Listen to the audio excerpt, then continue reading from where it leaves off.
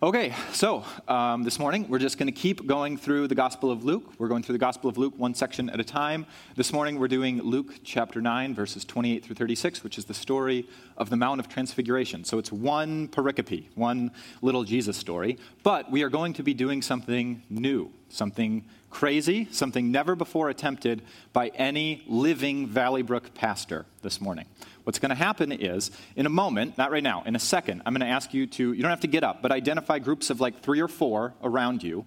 And then I'm going to ask you questions throughout the sermon, and you have to answer the questions in your groups. And don't worry, it's still mostly a sermon. There's just a few questions that you'll get 2 minutes at the max to answer in your little groups. Okay, so it's going to be preach for a little bit, question, preach for a little bit, question. And the reason I'm doing this is because this morning I really only have one big point. We're going to read the story, and then I have one big point about the Mount of Transfiguration, but it kind of takes a while to make this point, to close the loop. And my biggest fear, my biggest dread is that you would walk out of here saying, wow, Caleb seemed really animated, but I have no idea what he was saying. He was so opaque and foggy that he was unclear. So to kind of mitigate my own unclearness, I'm going to have questions throughout the sermon that you answer in your little groups to help make this one big point make a little more sense. Also, it's just fun. You get to talk during church, and that's kind of fun. And it keeps you accountable from falling asleep, because how embarrassing would it be if you fell asleep and then it was question time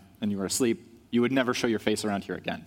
Okay, so actually, I have a warm-up question to kind of grease the wheels. So everyone, identify your groups. You can all be in the same family if you want.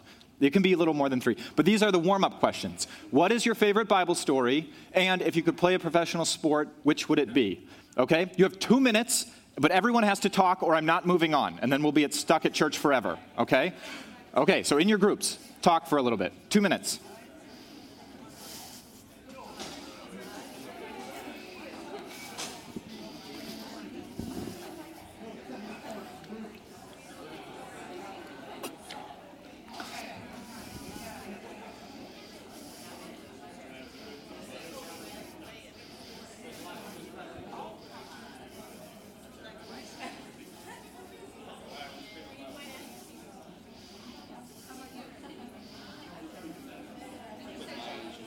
Okay, 20 seconds.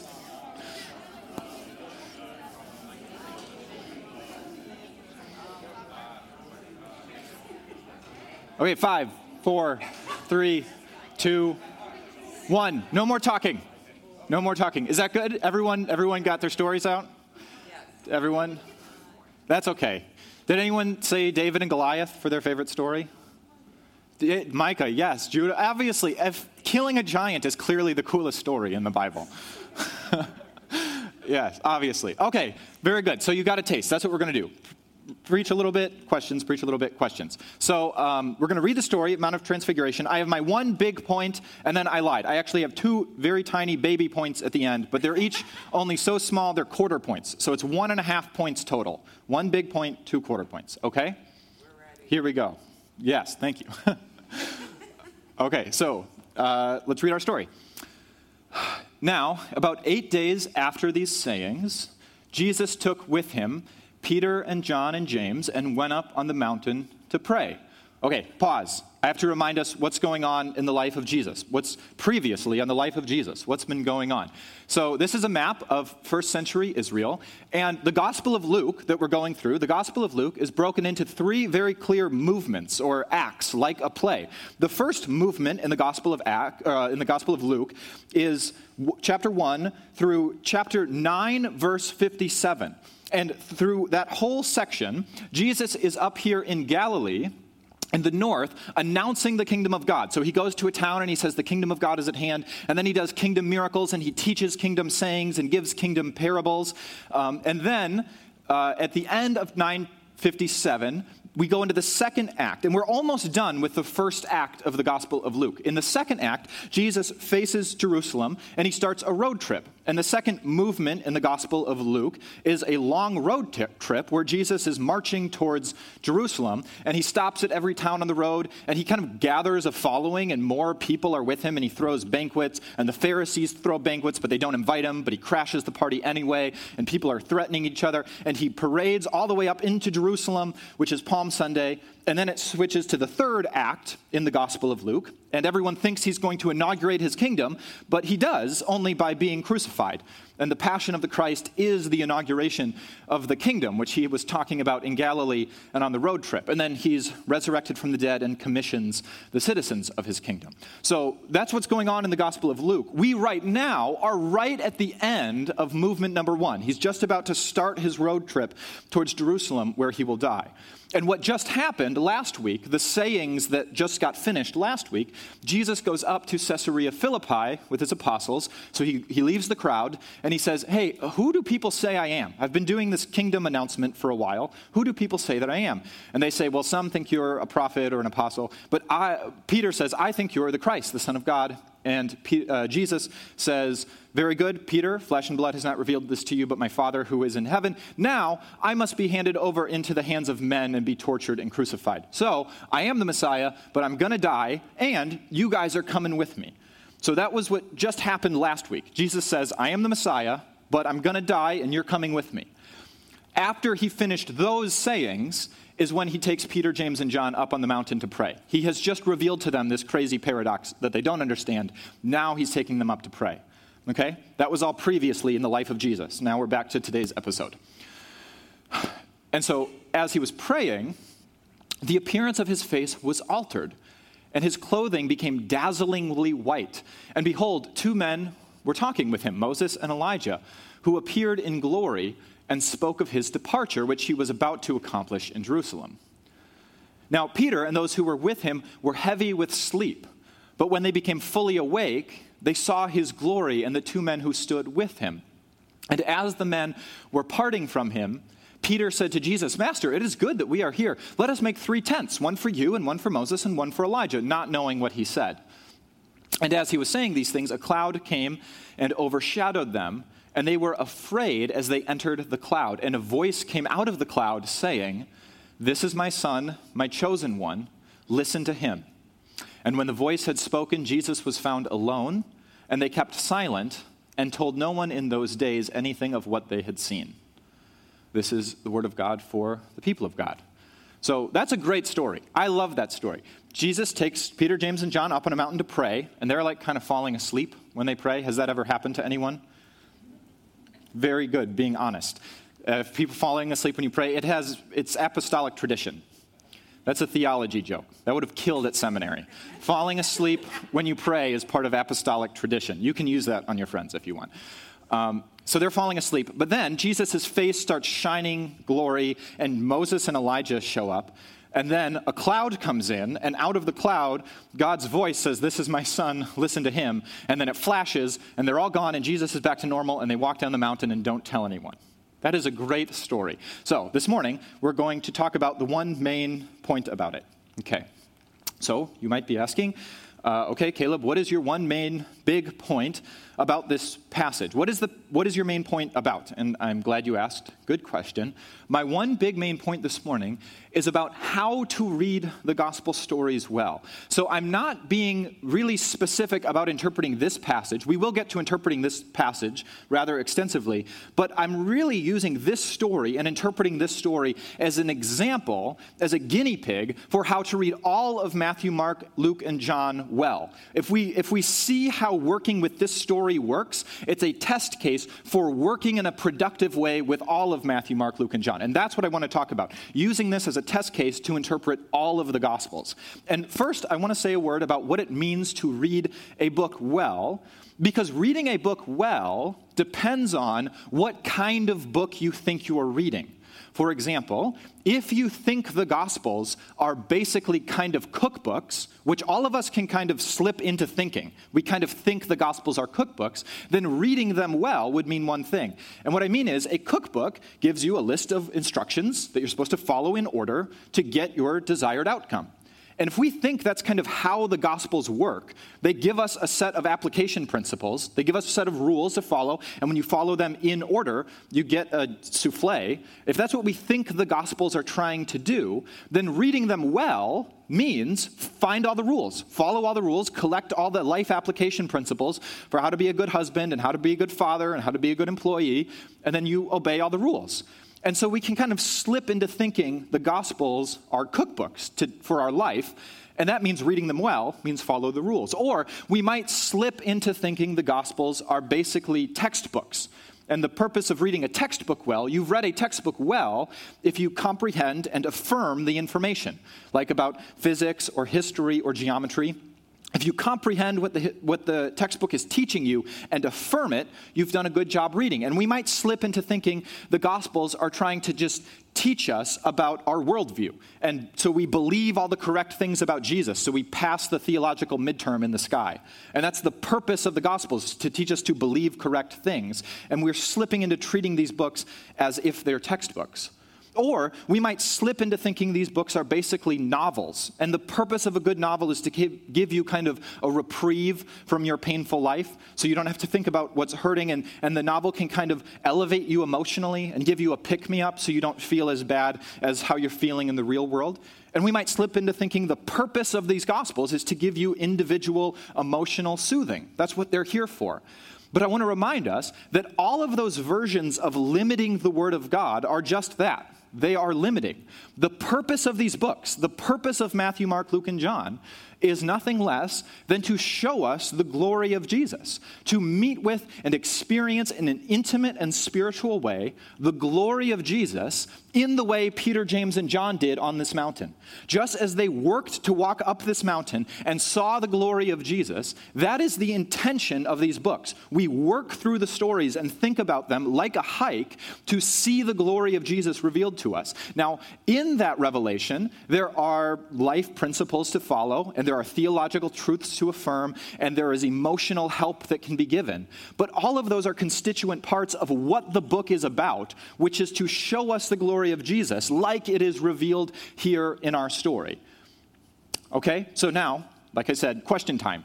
Okay, so our question time is, in all of your groups, all of us have the natural tendency to limit God's word. First of all, see if you can remember the 3 ways, summarize the 3 ways I just mentioned about how we might limit God's word.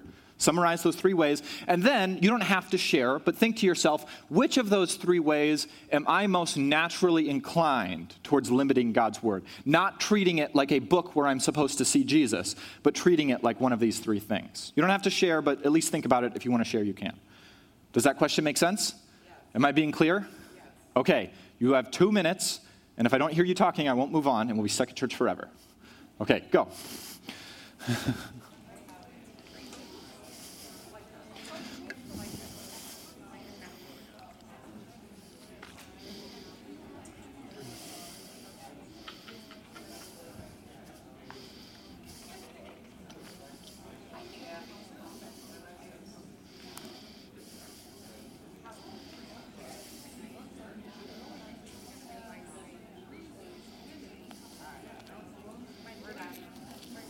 You guys are done?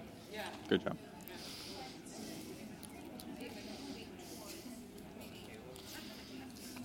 What's that?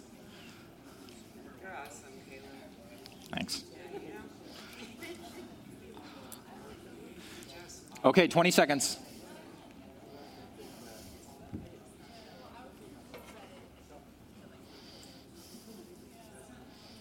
Yeah. No, you don't have to share, don't worry. I really appreciate that, though. Okay, 5, 4, 3, 2, 1. Bingo. Very good. Okay, good job, everybody. So I'm still in the middle of my one big main point I'm trying to make. So this is my way of keeping everyone on track with me, making sure I'm clear. But I'm still in the middle of my one big main point. So I want to remind us that the purpose of these books is to show us the glory of Jesus like they saw on the mountain that day. Now, I'm going to keep trudging through my one point I'm trying to make. You might be asking, okay, well then, if you're going to talk about how to read the Gospel well, how do we read the Gospels well? What's your strategy for reading the Gospels well? Good question. I'm glad you asked. Here is my summary of, I think, how we're supposed to deal with these Gospels. And the answer is to meditate thoughtfully and continually on the life of Jesus, ever finding more ways in these stories that he is the fulfillment of Israel's story, the revelation of God's character, and the author of wisdom for your life. Continually meditate on these stories, ever finding more ways that Jesus in these stories is what Israel was hoping for. He's the revelation of God's heart, and he's the author of wisdom for your life. That's how to read these stories well. Now, that is a very churchy paragraph. So I'm going to try to give some funny illustrations to make it sound less churchy and stodgy. Okay. So first, let's look at this clause, meditate thoughtfully and continually. What do I mean by meditate thoughtfully and continually in this section? Well, I don't mean anything particularly precise or technical or nuanced. I just mean spend mental calories on. Dedicate your brain to actually engaging with a topic, turning it over, looking at it from different angles, taking it apart, examining the intricacies within it, finding new versions of beauty within it on purpose, spending brain energy on the life of Jesus that you're purposefully meditating on. That's all I mean here by meditate. Nothing too necessarily religiously specific. And I think here's a couple illustrations to figure out what I mean. First of all, has anyone been to a museum or an exhibit where they have on display like a big giant diamond the size of your fist or your head or anything? No one's been to see this? Yeah, have you guys seen? Okay, so I got to go, when I was over in England, I got to an exhibit where they showed this. I don't know if it was a part of the royal jewels or not. I don't know who owned it. But there was a big giant diamond, the size of, bigger than my fist, in the middle of a room under a big glass case. Like if it was a spy movie, you would go down on top and get it. And it's in the middle of the room, and it's cut asymmetrically. And there's light coming down on this big giant diamond. And it's rotating slowly on a pedestal. So all throughout the room, the light is refracting rainbows, but the rainbows are kind of different amalgamations, and the colors blur and blend together. And sometimes they make weird patterns, and there's like purple clouds, and it refracts off the diamond, making all of these crazy shapes and versions of color. So as the diamond is turning, and as you walk around the room looking at the diamond, you could spend all day finding new versions of the rainbow coming off of this big giant diamond. That, I think, is a good physical illustration of what I mean by meditating on these stories. The story itself stays the same in the middle of the room, but as you walk around it and you turn it over in your mind and you look at it from another angle, there are ever more versions of beauty coming off of it that you didn't see before. And you could spend the rest of your life until you die seeing more refractions of glory coming off this same set of stories. That, I think, is one physical illustration of what I mean by meditate. I'm going to keep going with illustrations because this is really central to my point this morning. Another illustration of what I mean by meditate is puppy love. You don't have to raise your hand if you've ever been in puppy love, but does everyone know what I mean by puppy love? Where you're the part of the relationship where you're like dating for a while and you might think you want to marry this person, and you spend like all day thinking about how wonderful and amazing and unique and beautiful this person is, and you have a big long list about why this is the most unique, wonderful, amazing, beautiful person who's ever lived, unlike every 7 billion other people on the planet. And let's say you have a date with this person you're in puppy love with at like 5 o'clock at night, you have dinner. What are you going to do all day before dinner? You're going to be thinking and meditating on this person you're in puppy love with, finding ever more things to add to your list of why they're unique and special and you want to spend the rest of your life with them. And you're going to realize you forgot something. There's more things you can add to the list. You forgot the way she folds origami badly in class when she's bored. That is so unique and special, and I love it. And the way she dips French fries in ice cream. Oh, that's so funny and unique and special, and you have to add that to the list of ever-growing why this is unique. And the way she leaves bobby pins everywhere. That will never get annoying. That's always so beautiful and amazing. Leaving bobby pins everywhere is hilarious. And so you're meditating on this person, waiting for 5 o'clock, ever seeing more layers of beauty to that person. Okay, that is a silly, funny illustration, but that is a good example, a like visceral example for many of us, of what meditation is like. You are just thinking about the same thing over and over for hours and hours, seeing more layers of beauty in this person. And the fact that it's love actually does make it's silly, but it's a very close example to what meditating on the Bible should be like, seeing more layers of beauty. Okay, a final illustration on what I mean by meditate. I've probably beat this dead horse, but it's important. Final illustration on what I mean by meditate. It's the opposite of puppy love. It's has anyone ever been in an argument where after the argument, you keep replaying the argument in the theater in your brain, finding all the more ways why you were right and they were stupid? Has anyone ever done something like this? and you play it over and over, and if you would have just said this thing right there, it would have crumpled them and they would have fallen apart and said, "You're right, you're a genius." And you play the argument over and over and over. And so there's a vindictive, mean, personal way where you want to beat up the other person. That's not what I'm talking about. But in the academic sense of looking at an argument and taking it apart and looking at this set of data and trying to find more connections and intricacies within the argument and looking at this idea and all of the implications of that idea, not so you can just prove that they were stupid and you were smart, but you're actually taking an idea apart. I think anyone who's ever done that mental wrestling in your brain, that is a good illustration of what I mean by meditate here. You're dedicating your brain to something that you're steeping in, you're turning it over, you're finding more layers of intricacy than exist on the surface. That's what I mean by meditate. And then thoughtfully and continually means that we as Christians take time to meditate on the life of Jesus purposefully, out of our schedule, when it is not easy or convenient. And we say at least once a week, we are going to get together and meditate that way on the life of Jesus. And ideally, throughout your week, you are taking time out of every single day to sit down and spend mental calories on doing that meditation to the life of Jesus, turning it over, finding more versions of beauty and connections and intricacies. You're purposefully making your schedule revolve around this meditation, but then also continually. So when you get up and you leave church and you get up and leave quiet time and go out into the world, which Jesus wants us to do, to go out into the world, you don't actually leave Jesus behind, but his set of stories are still in the back of your brain. And you can't really ever leave him behind because that set of stories is always with you as you're interacting in all these new situations you come across. That's what I mean by meditating on these stories thoughtfully and continually. And as you do so, you will find more and more ways that he is the fulfillment of Israel's story.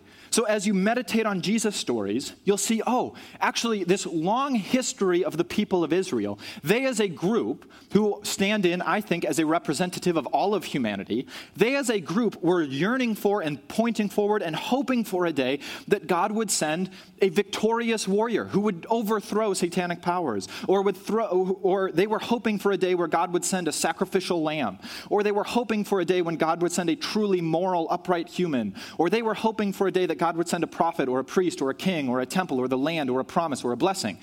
And so all of these Jewish stories and trajectories and hopes were pointing forward to something. And as you sit on the Jesus stories, you realize that all of these things that the human family is hoping for are fulfilled in his life. And you see more and more ways that he is the fulfillment of what Jews and therefore the whole planet was banking on. And I try to do that in my sermons, to continually point out ways in which Jesus is the fulfillment of a long line of Old Testament hope. But not only that, as you continue to sit and meditate on Jesus' stories, not only do you see that he is the fulfillment of Israel's hopes, but he's also the revelation of God's character.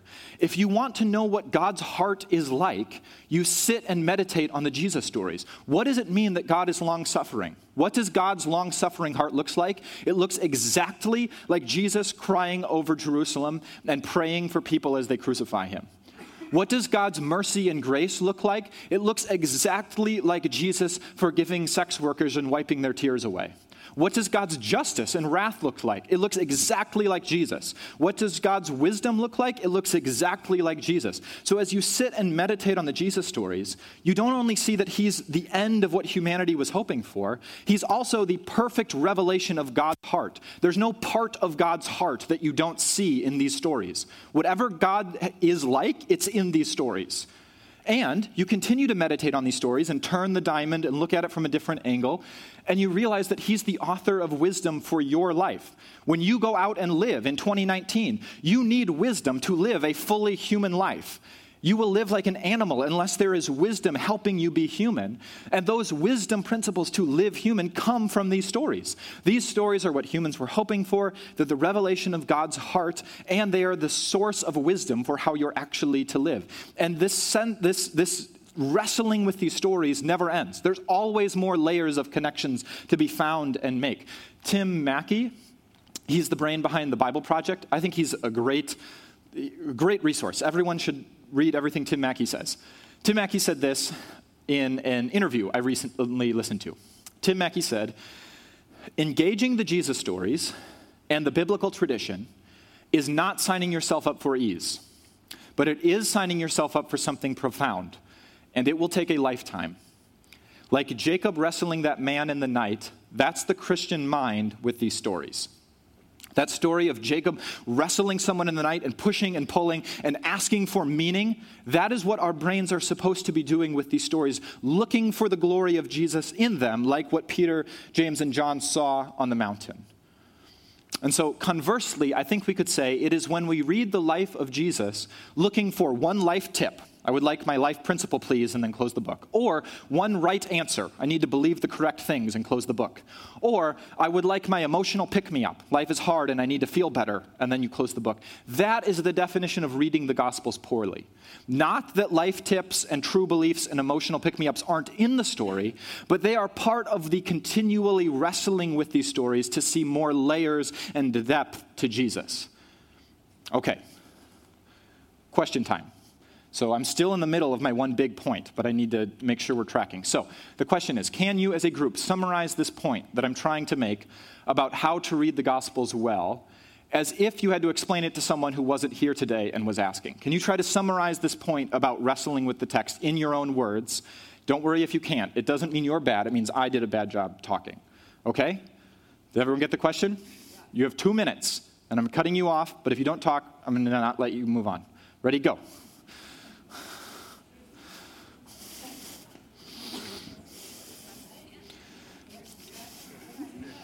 Go, talk.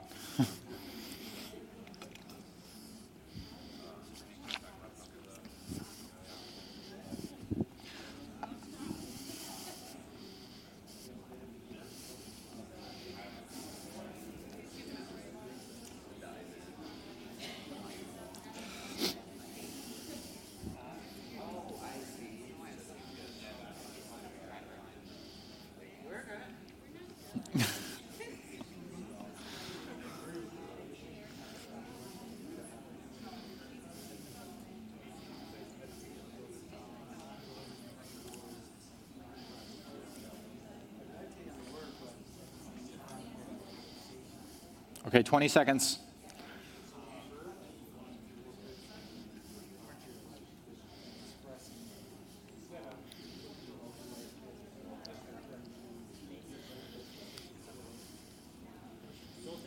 Five, 4, 3, 2, 1.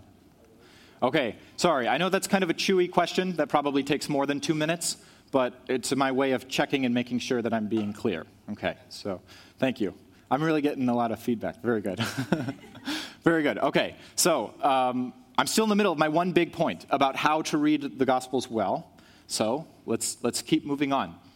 Okay, that's a helpful tip about how to read the Gospel stories well. But what does that have to do with the Mount of Transfiguration, you might be asking? Thank you for that nice little tip, but what does that have to do with the story you read at the beginning? Very good. Thank you for asking. Now I get to close my one big point. First of all, my point about meditating on the Gospels and wrestling with them, like Tim Mackie says, kind of relates to the Mount of Transfiguration story in a meta sense, because they walk up a mountain, which is an arduous hike, to see the glory of Jesus, and we have to arduously wrestle with this text to see the glory of Jesus. So there's kind of a meta connection right there. But beyond that, more concrete and actually on the ground, my big point about reading the Gospel stories well by means of meditation is connected to the story of the Mount of Transfiguration because in the story of the Mount of Transfiguration, we find a uniquely large number of connections, revelations, and applications. Okay, so it is true of all of the Jesus stories, and really all of the stories in the Bible, that if you sit with it long enough, you will find a plethora of connections and revelations and applications and layers, but it is uniquely true of this story of the Mount of Transfiguration. In Bible commentaries, sometimes commentators will say of certain passages that have a lot of connections, they will say that those passages are pregnant with meaning. I have always found that to be like a little bit of a disturbing turn of phrase. It's a pregnant passage, but if we're going to keep in line with academic prose, we could say the Mount of Transfiguration is pregnant with twins. There is a lot going on in this story, a lot of connections to be made. So I'm going to just run through a few of the layers of connections that you could find if you sit and stew on this story and turn the diamond and think about it for a while. These are a few of the layers we might find. Okay? First of all, we would notice that in this story there is a son, someone is called the Son of God, with glory coming out of his face on a mountaintop, which should remind us of stories in the Old Testament. Like, for example, the first couple pages of the Bible. The Garden of Eden was on a mountaintop. Sometimes readers don't notice that, but it's very clear in the text. The Garden of Eden was on a mountaintop, and Adam, who is called the Son of God, walked in glory with God on a mountaintop. And then later on in the history of Israel, in the history of the Old Testament, Israel goes to a mountaintop, and Moses goes up on top of a mountain, and Moses' face shines with glory, and Israel in that narrative in Exodus 10 is called the Son of God. So in the Old Testament, you have a Son of God on a mountaintop with glory coming out of his face, and then he falls and sins. And then another son at a mountaintop with glory coming out of his face, and then he falls and sins. And here on the Mount of Transfiguration, you see a Son of God with glory coming out of his face on a mountaintop, but he doesn't sin. He perfectly follows the Father's will, even if it means going to die on a cross. So that's one layer of connection you could make if you turn this diamond around in your head. Or you might continue sitting on it and wrestling with the story, and you would see that actually this story isn't just the Old Testament leading up to the Mount of Transfiguration, but this scene of Jesus on a mountaintop who sends his disciples out into the world is something that happens later in the New Testament. After Jesus rises from the dead, where does he meet his apostles in the Gospel of Matthew? Remember Matthew 28? He meets them on a mountaintop in his glory. And then he says, I know you guys were scared, but don't worry. All authority has been given into me. Now go and make disciples of all nations. So in this story, Jesus is on a mountaintop, and he sends his disciples out into the world. And then after his resurrection, he meets them on a mountaintop, and he sends them out into the world. And then what happens at the end of the book in Revelation 21? Jesus comes back, and he is in his glory, and he's on a mountaintop, and we, his followers, have been given new bodies, and we are praising him on the mountain. And what does Jesus say? You will reign with me over creation forever and ever. And so the Bible ends with Jesus on a mountaintop sending his followers out to rule over the world. There's another layer of connection between the Mount of Transfiguration, the resurrection, and the return. Or you might turn the diamond again and find another layer of meaning. Why do Moses and Elijah show up? Well, as a lot of commentators have pointed out, Moses is sometimes kind of synonymously just called the law. Moses is the law, and Elijah is called synonymously just the prophets. And so in this scene, there's Moses, who is the law, and Elijah, who is the prophet, and their faces aren't shining. They're just there, but Jesus is shining.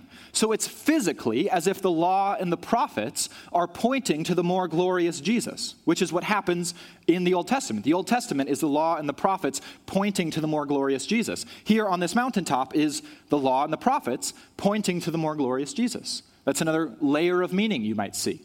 Or keep turning it. There's another layer you might find. It's a lesson about listening to Christ. In this story, how does God start when he starts talking out of the cloud? He says, listen, imperatively. And God only says listen imperatively a few times throughout Scripture. You might think he would say that more because we need to hear it more, but he only says it a few times. He says it to Moses in Exodus, 4. He says it to Elijah in 1 Kings 19. He says it to David in a few of the Psalms. And there are only a few times where God says, quiet, stop, listen.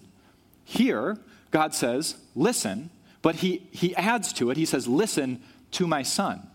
And so it's a spiritual lesson about you need to calm down and listen to God sometimes. But in this specific instance, it's not in general, it's listen to my son. And so it's a spiritual lesson fulfilling how God has told us to listen. And now we know who we're supposed to listen to. You can turn it and look at it as a spiritual lesson about that. Or you can turn it again. There's another layer you can see. Moses and Elijah are two unique characters in the Old Testament because those are the only two characters in the Old Testament who asked to see God's face. They both said, "Can we see your face?" And God showed them his glory, but he said, "You can't see my face and live. You'll die," like Indiana Jones. So God doesn't show them his face. But in this scene, Moses and Elijah show up, and they both see the face of God. Jesus is the face of God. He is the perfect revelation of God's heart and character. So Moses and Elijah had a wish to see God that was deferred, but here on this mountaintop it is fulfilled. It's telling us that Jesus is the face of God. Or you might turn the diamond again and find another layer of meaning. It's a lesson about the unavoidability of suffering. Remember, right before this, Jesus said, "I'm the Messiah, but I'm going to go die on a cross and you guys are coming with me." And the apostles did not like that. So then they go up on a mountain, and Jesus is shining in glory, and Moses and Elijah are there. And Peter says what? He said, "We should stay here. This is great. We're going to stay on the glory mountain. We are not going to Jerusalem to die." But Jesus says, "No, we have to go." And he flashes, and they go back down to Jerusalem to die. It's a lesson about if you're going to follow Jesus, you can't stay up on the mountain in glory. You have to follow him out into the world where you may get hurt and persecuted. You're not allowed to stay up on the glorious mountain. And so it's a lesson about the Christian life. Or you could turn it again. There's another layer. This mountain, it doesn't say what mountain it was on, but it was probably Mount Hermon. I think there's good evidence for that. And Mount Hermon was a mountain that was kind of known to be where Baal was worshipped, and children had been sacrificed on this mountain. And it's kind of like legendary that maybe even watchers and angels had like fallen and come down at this mountain. So it's like a demon hive. And so Jesus goes, and he does this. He goes into places that are specifically kind of like known to be demon infested. In John 4 and in Mark 5, he does that. And there he brings his kingdom and his light. And that might be another layer. What's going on here? He goes into a place that's specifically known for spiritual darkness and bondage and shines the glory of his kingdom there. And I could go on. Tip is when pastors say they could go on, that's usually code for they ran out of things to say. But, so usually when I say that, I could go on, what I mean is I don't have anything more. But in this specific instance, I could genuinely go on. And this list used to be longer. But that's all I have right now. This is an example. This is a particularly rich example of how when you turn Scripture, you see layer after layer of what is spiritually significant. Okay, so last question. Now it's the last question time. Don't worry. We're almost done with this. Was there one or two of the layers of meaning in the Transfiguration story mentioned above which were new/interesting to you? So this is just asking you if one of those layers I highlighted is something you had never heard of before. Now you only have 1 minute. You don't have 2 minutes this time. 1 minute. Ready? Go.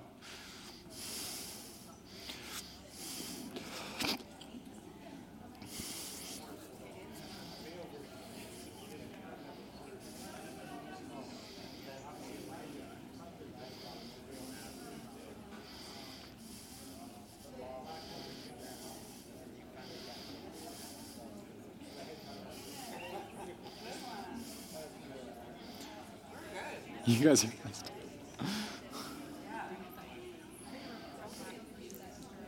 We've been good the whole time. You're my best group. Yeah. Okay, 20 seconds. 10 seconds. 5 seconds. 1 second. Okay. Okay, very good. If you want to talk more, we can all go to connection time. Sorry, if I give you questions, I should give you more time or no time, but that's what we're doing today, I guess. So. Okay, so I think I've closed my one big point about how what it means to read the gospel stories well is to meditate on them, turn them like the diamond, see more layers of connection.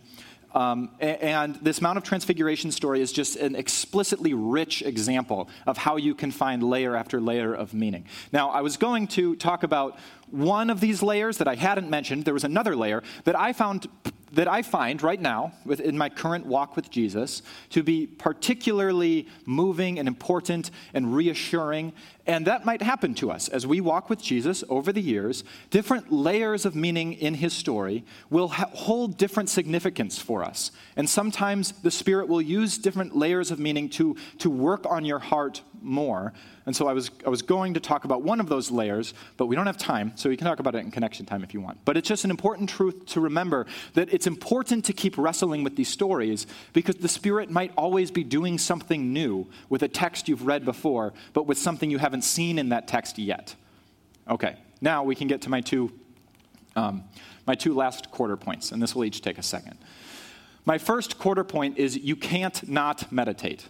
I want to point out that what I'm saying this morning is we ought to be spending our minds and our mental energy on turning the Jesus stories over. But if you don't meditate on Jesus, it doesn't mean you aren't desiring something. It means you're just desiring something less beautiful. You can't not be turning something around in your mind. If you aren't turning Jesus stories around in your mind, it will just be something that gives you less fulfillment. This is a quote from David Foster Wallace. He was a non-Christian author. He might have had some experiences with Christ, and he talked to some pastors before he tragically committed suicide in 2008. But he was a non-Christian author who I really love, and I think he had an important prophetic voice. But he wrote this as a non-Christian. He said, "I think we are all deep down religious, and deep down monkish, and deep down we meditate. And the myth that we don't meditate on anything only sets us up to give ourselves away to something really pernicious. For instance, pleasure. It's like if you don't believe you have to diet, you'll end up only eating candy because you have to eat something.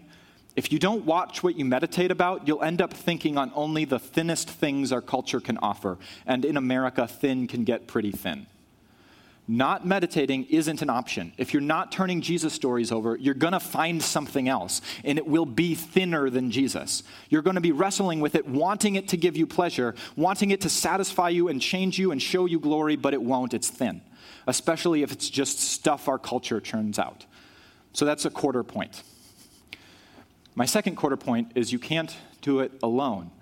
This project of sitting with Scripture and seeing more layers and complexity to the beauty of Jesus is something that necessarily involves community. It doesn't matter how many degrees you get or how many commentaries you write or read. You always need to be doing it in community with other people because they will find layers to the meaning that you can't ever by yourself, and they'll keep you in check from finding crazy layers that aren't really there.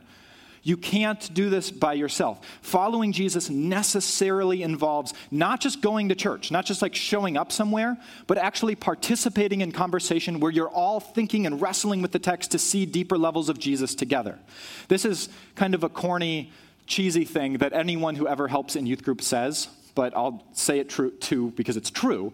But in youth group, it is true that they will naturally find takes and angles and layers to the text that no one who's gone to seminary for a bunch of years will find themselves. Because it's just new, fresh eyes looking at the text. And so it's helpful to put your head in youth group every once in a while.